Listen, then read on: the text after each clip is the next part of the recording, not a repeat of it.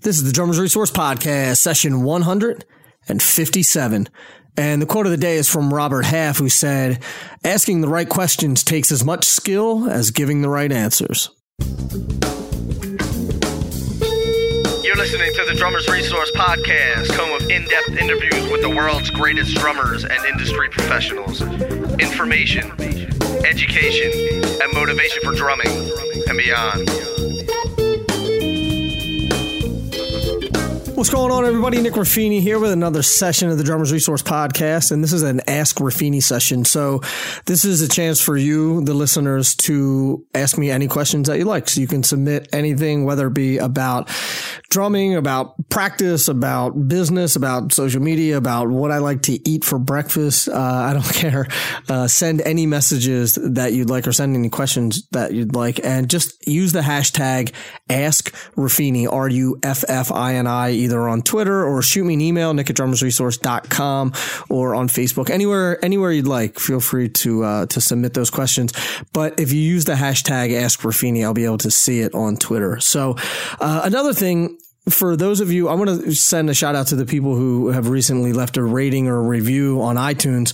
And there's one issue with the reviews, though. I can't respond to them. So there's no way of me saying thank you or anything like that. So I'm going to do it here. So D Wright just left a review. Thank you so much. I appreciate it. Bradford Bolt, AAR on, it looks like Aaron. I guess he spaced part of it out or something. White Flower Percussion, JD McNugget 123. So for all of you who have left a review, thank you so much. I appreciate it. And if you haven't yet, please leave a rating and review on iTunes. It's super simple. Just go to iTunes, click leave a rating and review. You can write as much or as little as you'd want. But if you do leave a review, let me know, like shoot me a message on Facebook or Twitter or on Instagram or something like that, because I want to personally thank you. There's no way for me to do it inside of iTunes, which is kind of a wonky system, but that's the way that it is. So for those of you who have already, thank you so much. And for those of you who haven't, why haven't you? Come on, leave a rating or review and interact. Leave some comments. I want to talk to you. I love talking to you guys. So again, this is an Ask Ruffini show, so you can submit questions about whatever you'd like. And we're going to get into that in a minute. I want to talk about practice for a minute, because my buddy Nate over at the 8020drummer.com has figured out scientifically a systematic way how guys like Mark Juliana and Calvin Rogers and people like that practice, and how they get so much better results than a lot of people in their practice routine. And the cool thing is he's created videos just for the Drummers Resource audience. And you can go to his website, the 8020drummer.com/drummers resource, and he'll send you those videos for free, and you can check them out and really step up your practice game. So I definitely think that you should take advantage of that, because they're not going to be around forever. The 8020drummer.com/drummers resource. And I'll put that link in the show notes as well. And let's get into the first question. The first question is from Fernando, who wants to improve his left hand in singles and doubles. Said that he wants to have evenness and speed in both hands. And my advice is this, Fernando, I'm guessing if you're asking this question, you're probably right-handed. And I wrote about this in an article that I'll link up in the show notes about strengthening your weak hand, so whether you're left-handed or right-handed. But what I did in college, I noticed that my left hand was really, really weak because I'm right-handed. So one thing to keep in mind is that your right hand has an advantage, because you probably brush your teeth with your right hand. You probably eat with your right hand. You probably unlock the door with your right hand. So things that you're doing throughout your normal day that you don't realize, you're using your right hand for a lot more. So naturally your right hand is getting more use, more exercise, and more functionality out of it. So what I did in college was made a conscious effort to do everything that I normally do with my right hand with my left hand. So I would brush my teeth with my left hand, which is really, really hard if you're right-handed, or eat with my left hand, or, whatever, like put deodorant on with your left hand. So if you switch it up that way, that it's not really a specific thing for drumming in terms of like singles and doubles, but it's definitely a way to get more functionality and more mobility out of your left hand and start challenging your left hand to do the things that you do with your right hand extremely naturally. And then the next thing I did was I took my drum kit and I set it up left-handed. So not only are you working on your left hand, but you're working on your left foot at the same time too. So, and I would play, grooves or fills or things like that I would normally play right hand lead. I would play left hand lead. And then the third thing that I did was anything that I practice right hand lead, I would practice twice as long left hand lead. So if I was working on just a paradiddle, if I was working on paradiddles, right-handed led paradiddles, I would do 5 minutes on the right and then 10 minutes on the left. So doubling up everything, because like I said, your right hand is at such an advantage, or your dominant hand for those of you who are left-handed, and trying to increase your right hand. Your dominant hand has such an advantage because you use it day to day, and you don't really realize it until you go to try to do it with your weak hand, and it's such a weird thing to do. So try that. So try working through your daily life with your left hand or your weak hand, leading with that hand, and then try to switch your kit around and lead left-handed. And then the other thing would be to work on your weak hand twice as much as you work on your dominant hand for a while. You don't have to do that forever. But it's good to try that for 6 months or a year, and you'll definitely see some results in that. And also be sure to check out, I'll link up to the article that I wrote. It's basically the same concept, but I'll put it in there anyway. It's under drummersresource.com / this will be session 157. So I'll put the show notes, or the link to that article in there. And I hope that helps, Fernando. Thanks for sending in your question, and let's get to the next one. Cole asks simply, how do I break into the music business as a drummer? I live in Los Angeles. I'm currently in a band that's playing every month. It's been great, but I'm looking to get out or get more session work and join a wedding band or a general booking band. I've got a lot of contact leads since coming here, but it's very difficult to break in nonetheless. Cole, what's happening, man? Thank you for the question. And, this is sort of it's sort of like, how do you break into anything, right? So how do you break in as, how do you get into a top accounting firm if you're an accountant is no different than how do you break into the music scene. So the one word that pops into my mind automatically is networking, right? So I'm sure you're going to say, all right, well, I know that I have to network, but how do you do that, right? So let's talk first about what you can add to any situation. So you got to think about, what you're really good at, what you can help other people do, what type of value that you can add to these people rather than just saying, hey, can you get me a gig? And the second thing is, look at being relentless. I mean, for me, how did I break into the music scene? I got a lot of touring work, but nobody knew who I was like inside the drumming world, right? So nobody, the people at Modern Drummer didn't know who I was. The people at Drum Magazine didn't know who I was. I didn't have any endorsements. I didn't have any of that stuff. And, now I do and have relationships with all these people. So how did I get those relationships? So I cold called people. I literally have sent thousands and thousands. I say cold call, but it was really emailing.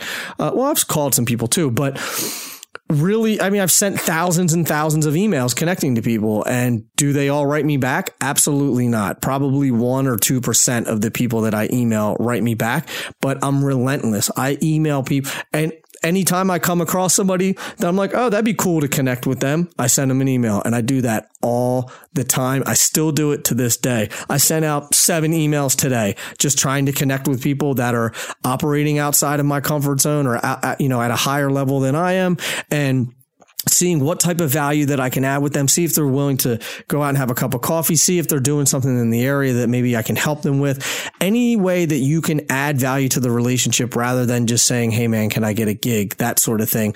Also, I would go out and see other bands and learn their material and let the band leader, you don't want to poach gigs, so I'm not saying to do that, but even let the drummer know, like, hey man, I really dig this band, and if you're ever in a pinch, I know the repertoire. and I can play this gig if you ever need it. I'm not trying to steal your gig, but I'm just telling you that if you're ever in a pinch. Now, I don't suggest having that conversation the first time you ever talk to that dude, but I would become friends with that guy and then let him know that you can play that gig for him.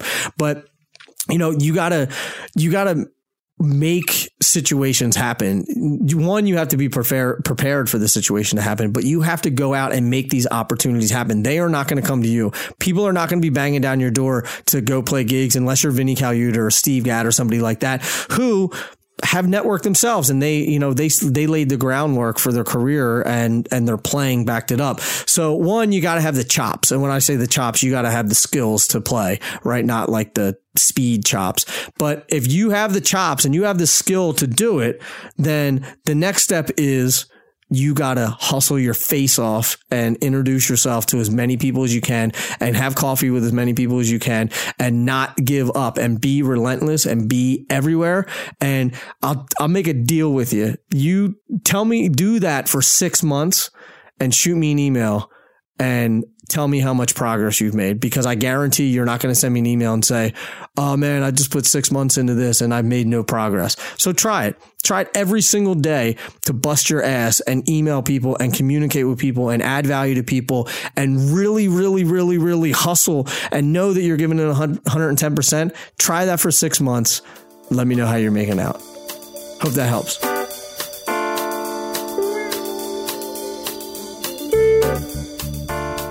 Quick note, I want to thank Dream Cymbals for being so generous as to sponsor this podcast. And the thing that makes Dream really unique is they have this new recycling program that I think is awesome, because I'm a big fan of recycling and I'm a big fan of sustainable things. And if you bring in a cracked cymbal, it doesn't matter what kind of cymbal it is. You can bring, whatever brand of cymbal you want into a participating retailer, and you can trade that cymbal in on a new Dream cymbal, and they'll give you $1 per inch. If you have a 20-inch cymbal, they'll give you $20 off of your next cymbal. So I know a lot of you guys have some cracked cymbals laying around that you can't really do anything with. Well, now you can. So you can take them into your participating retailer, and however many inches and cymbals you have, that's how many dollars you get off a new Dream cymbal that you buy. Then they take your old cymbals, they melt them down, and then they make their crotales out of it and their crop circles and all that stuff. So really cool thing that they got going on over there at Dream. And I encourage you to check them out at dreamcymbals.com for more info about their recycling plan, and, get rid of some of those old cracked, beat up cymbals and get yourself some new Dream cymbals. Dreamcymbals.com. Check them out. Now let's get to the next question.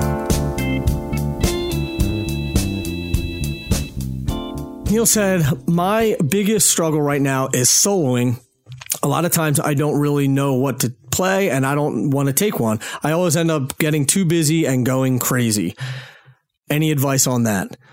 So, Neil, the first thing that I would say is anytime that you have to think about what you're going to play, don't play it, because it's not musical, it's robotic, and it's contrived. So the key to soloing, and I've talked a little bit about this before with playing jazz and playing melody and structure, is that a solo has to be based on something.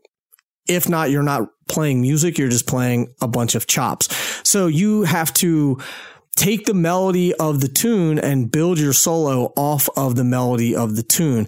And, a lot of times you'll see younger players run into that issue where they sort of run out of their chops. So they're like, okay, I'm going to play this double paradiddle thing, and then I'm going to do this 9-stroke thing between my hands and my feet.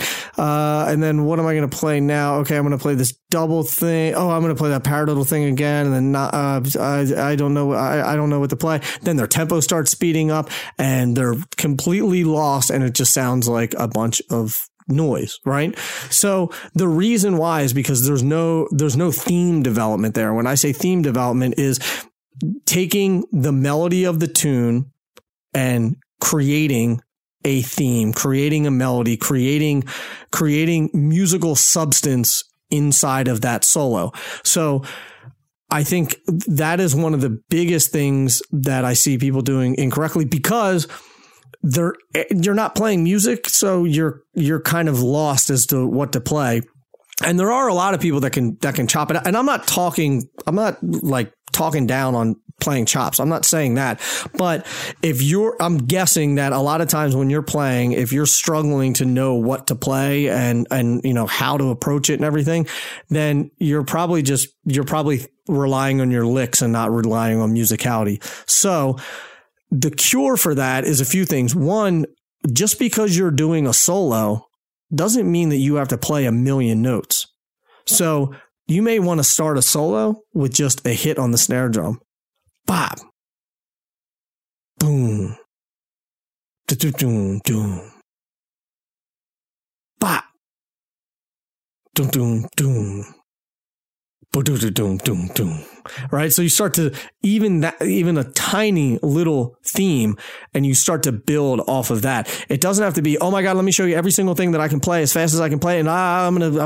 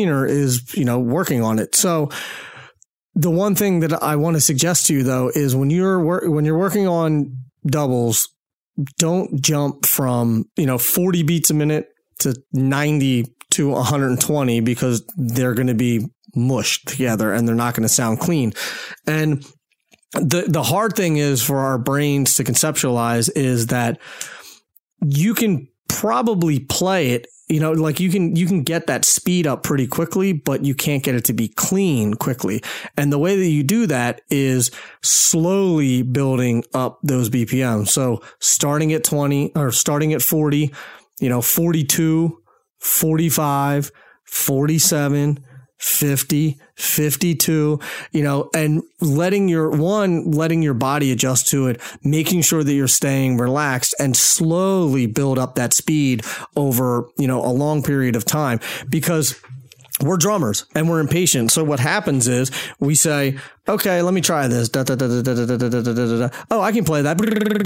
And then it sounds like crap because it's not a matter of whether you can play it or not, right? Once you figure out how to play right, left, right, left, it's not a complicated pattern to play.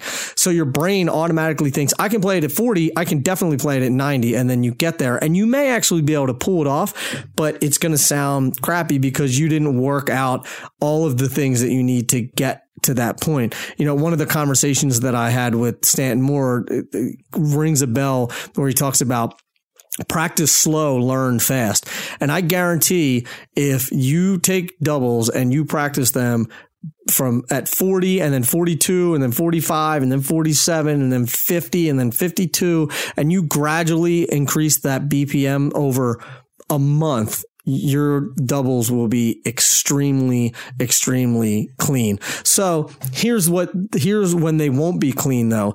You sitting down on a practice pad and banging out doubles at 120 BPMs for 5 minutes. That's not going to do anything. For all intents and purposes, it's not going to do anything. I'm sure it'll help you a little bit, but it's not really going to do anything because you're not really practicing anything. You're just reinforcing a bad habit. So start slow. I know it's not sexy to sit on the drum pad at 55 beats a minute going da da da da da da da da da da da da da da. It's boring. I'm just going to go ahead and say it. It's boring, but it pays off in the long run. So practice slow, learn fast. Now, the other thing about being creative behind the kit and not wanting to overplay, I got three people's names for you, and they all begin with S, or they're all first name Steve. Check out Steve Gadd, Steve Jordan, and Steve Bowman. All three of those guys do not overplay whatsoever and are amazingly tasteful and amazingly expressive within the confines of serving the song to the utmost. So check those guys out. And I don't think that anyone would say that any of those people overplay, but they're all extremely musical and extremely expressive behind the kit. So I hope that helps. And that is going to wrap up this session of Ask Ruffini. If you have questions, please either shoot me an email or tag me on Twitter or Instagram, social, any of the platforms, and use the hashtag Ask Ruffini, RUFFINI. And for all the show notes for this session, you can go to drummersresource.com/session 157. Leave a rating review if the mood strikes you. And if you do that, make sure you let me know, because like I said, I can't respond to them on iTunes. So I can on social, but I can't do it on iTunes. So let me know if you've left a rating or review. Even if you've left one in the past, let me know, because I want to thank you personally. So I can't do that on iTunes. So until the next podcast, keep drumming. Thank you so much for listening, and I'll be talking to you soon. Peace.